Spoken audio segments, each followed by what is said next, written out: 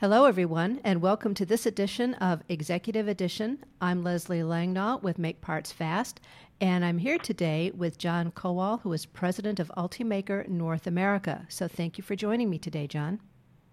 Yeah, great to be here, Leslie. Thanks. Now, recently, I saw that you were making some comments about the value of a manufacturing minute. Can you go into that in a little bit more detail? Sure. Well, being in the business of selling and marketing 3D printers, 3D printers are purchased the same way a lot of other productivity tools are purchased in engineering and design and manufacturing, similar to CAD software and other products. It's all about saving time, getting to a better design, saving money. And we wanted to try to find a way to quantify that in some meaningful way. And so we put together some data. We looked at some industries like automotive. We looked in general manufacturing to just try to quantify the scale of what time really means. And so there's a lot of data in that piece in terms of the value of a manufacturing minute. But another theme to that is really just how much is time really worth, especially when a company is trying to get a product to market. Mm-hmm. And the way to frame that is if a company is 1 week or one month or 6 months or 1 year late to market, in a lot of ways that's lost revenue during that period of time. That revenue you would have achieved in that week or month or year. And people, I think, often believe that, well, if you're delayed, you'll get it back. You're just starting later. And I think that's, for most cases, not true. I mean, the world is moving quickly. Competition is always emerging. So if you're a week or a month or a year late, that's just lost forever. And so really the goal for that piece was to try to put some numbers around the value of time in the industries that we play in. That's something that I hear a lot in 3D printing, additive manufacturing circles, where everyone is trying to justify 3D printing or additive manufacturing in that kind of a manufacturing context. So how close are we to that in that particular industry? Well, I mean, manufacturing is broad, right? So this, whether it's people making toys or shoes or aerospace, in the aerospace market, automotive market. So it's a very broad definition in manufacturing. And I think what is encouraging is a lot of the technologies in additive manufacturing have evolved to the point where these machines can produce products that will meet the technical requirements or the aesthetic requirements that people are looking for. This wasn't true 5 or 10 years ago, and it's increasingly true for more and more products every day. So I think there's two requirements that need to be met for most companies to consider it. One is the part itself. Is it strong enough? Is it smooth enough? Is it sharp enough? Does it meet all the technical requirements that I need? And then the second half of that is cost. They're used to making that part a certain way using molding or machining or some other process.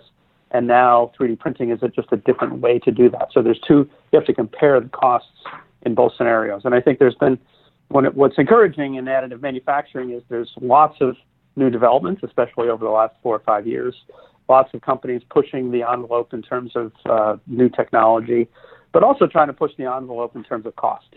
Because if it doesn't really start to be viable for a meaningful number of applications, then it'll still be relegated only for prototyping. Okay. So regarding installing 3D printing and additive manufacturing in some kind of a manufacturing capacity, what do you see as needing to be addressed by this technology so that it is more useful to manufacturing? Is it a bit of an education issue? Is it a technical issue? Is it just a habitual focus of thought as opposed to why it's not as popular as it potentially could be? Yeah, I think it's a little of all three of those components, I'm sure. But, arguably part of the challenge still is is the technologies, collectively the technologies out there don't satisfy enough of the needs for most manufacturers. The applications that have been applied first, I'll call maybe the dominoes that have tipped over first, are the applications where there's a real premium put on speed and cost and value. And one of the challenges in almost all manufacturing operations is there's some setup cost, some tooling charge that could cost $10,000, could cost $1 million, depending on the product. And that time to make the tools and get set up is often weeks, if not months. And one of the advantages of 3D printing is that you eliminate that, essentially. You don't really have tooling. You don't really have setup charge. So the dominoes that have tipped over first for using additive manufacturing for real end-use parts have been the applications where relatively low volume or even one-off type volume. And then there's also a real value placed on performance that perhaps could, in those applications, was achieved by 3D printing. So you look at some of the applications out there, some of the applications in dental. Dental is, in a lot of ways, the ultimate one-off market. Every part produced is different. And so that's natural to see why that has done so well in that space. The other extreme, you look at aerospace. Aerospace is inherently not a high-volume market. It's not like automotive where aerospace manufacturer is making hundreds of thousands, if not millions of planes. They're making hundreds or thousands. So it's inherently a low-volume market compared to automotive. And also will pay a real premium for performance. So if there's design improvements that can be made through additive manufacturing that, let's say, makes a component 5% or 10% lighter, that's real value in aerospace. And so I think that's why, at least so far, you've seen those types of applications be applied first. But I think you'll see over time that additive will start to creep into more and more applications, where the user is really comparing additive versus a traditional approach, and where they can get the benefit of faster time to market, less tooling costs, and then the per part unit cost can get closer and closer to what they're doing today. It almost sounds like there's a little bit of a lack of comparative data because AM is not in such a wide range of applications and industries that users don't really know what to use to evaluate because there's not enough information out there. Well, some of those, it's a good point. I think some of those costs are pretty well known. Tooling costs are pretty well known. Right. Setup costs are pretty well known. But then there's a lot of intangible costs like time. The time to be able to get to first production, and what is that worth the company?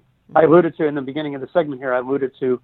If you can get to market a month earlier, that by itself, it's either a cost, or you can flip it around. It's an incremental gross margin or incremental revenue that's of value to the company. I think those types of intangible costs are not clear, and it's perhaps hard to have a standard set of what those costs are because all companies are different and value things a little bit differently. But I think part of the challenge and one of the tasks for the industry is to educate users not only on the well understood costs like material costs and tooling costs, but also on a lot of the intangible costs like the freedom to go to production without tooling, the freedom to think about having 20 different manufacturing sites around the world, or 50, where perhaps making 50 tools wouldn't quite make sense, or the savings that comes with reduced freight or reduced logistics. So there's all those intangible costs that I think people are becoming more aware of, and I think the industry has to do a better job educating users about. I also think it might be that people need to look at this technology in an application in manufacturing in a little different way. For example, with your systems, even though they're predominantly desktop type systems, you could iterate incredibly fast and create multiple parts in different ways than a traditional manufacturing setup. Sure. And I think one of the, this sort of crosses the line in some way back to prototyping and tooling and manufacturing. But we look at this as a continuum. So to the extent that users are using additive manufacturing for prototyping and design, then that helps them to better understand how to perhaps use it for manufacturing and perhaps use it as a production tool for end-use parts. So I think in a lot of ways it can be a continuum. I think one of the challenges in the past, perhaps, in getting people to really embrace it for manufacturing is they may have been using 3D printers. 3D printers have been used for 25 plus years for prototyping. But then they would use it for prototyping, and then it would go over a wall, and then people would think about, how do I make this? And tooling engineers would get involved, and there would be a whole cycle there. But if there's a continuum from prototyping all the way to end-use parts where you're essentially using the same type of technologies, I think there's a lot of benefit there. Okay. So for your customers, what are some of the things that are keeping them up at night, and how are you addressing those areas? Yeah, I think we come from the world of desktop prototyping primarily, and that's where most of our customers are getting value from what we're doing. And then we're seeing them wanting to pull these technologies further down the process and start to use them for manufacturing. And so I think what keeps our customers up at night about using our technologies for that, and it's a challenge for us as a company, is that I think the need for repeatability, the need for accuracy, the need for even certification, the need for uptime, all those things are real and important in the manufacturing world. And to be honest, they're not real and important in the prototyping world. People have a 3D printer, and if it works 95% of the time and they get great parts most of the time and they get them quickly and they're cost effective compared to going to a service bureau or carving something out of wood, then they win. But in manufacturing, 95% uptime may not be good enough, and they need to have a level of confidence that the first part is the same as the 5,000th part that comes off the line. And that's the world of manufacturing is used to that. That's well understood, and a lot of the technologies that injection molding and other types of processes are sort of developed and certified and quantified to be able to do that. And I think 3D printing is just getting into that. Yeah, those technologies have honed repeatability and accuracy to a fine art. Yep. Yeah. Yep. That makes good sense. And it's perhaps less about accuracy, because I think a lot of the technologies out there can produce the part that people need, but can they produce it 5,000 times in a row? I think that's something new for the additive manufacturing industry. Without somebody having to stand by the machine and make sure it's doing it. Right. Yep. Exactly. Yep. Well, John, I thank you for your time. I appreciate your insight here. Okay. Thanks, Leslie. Take care.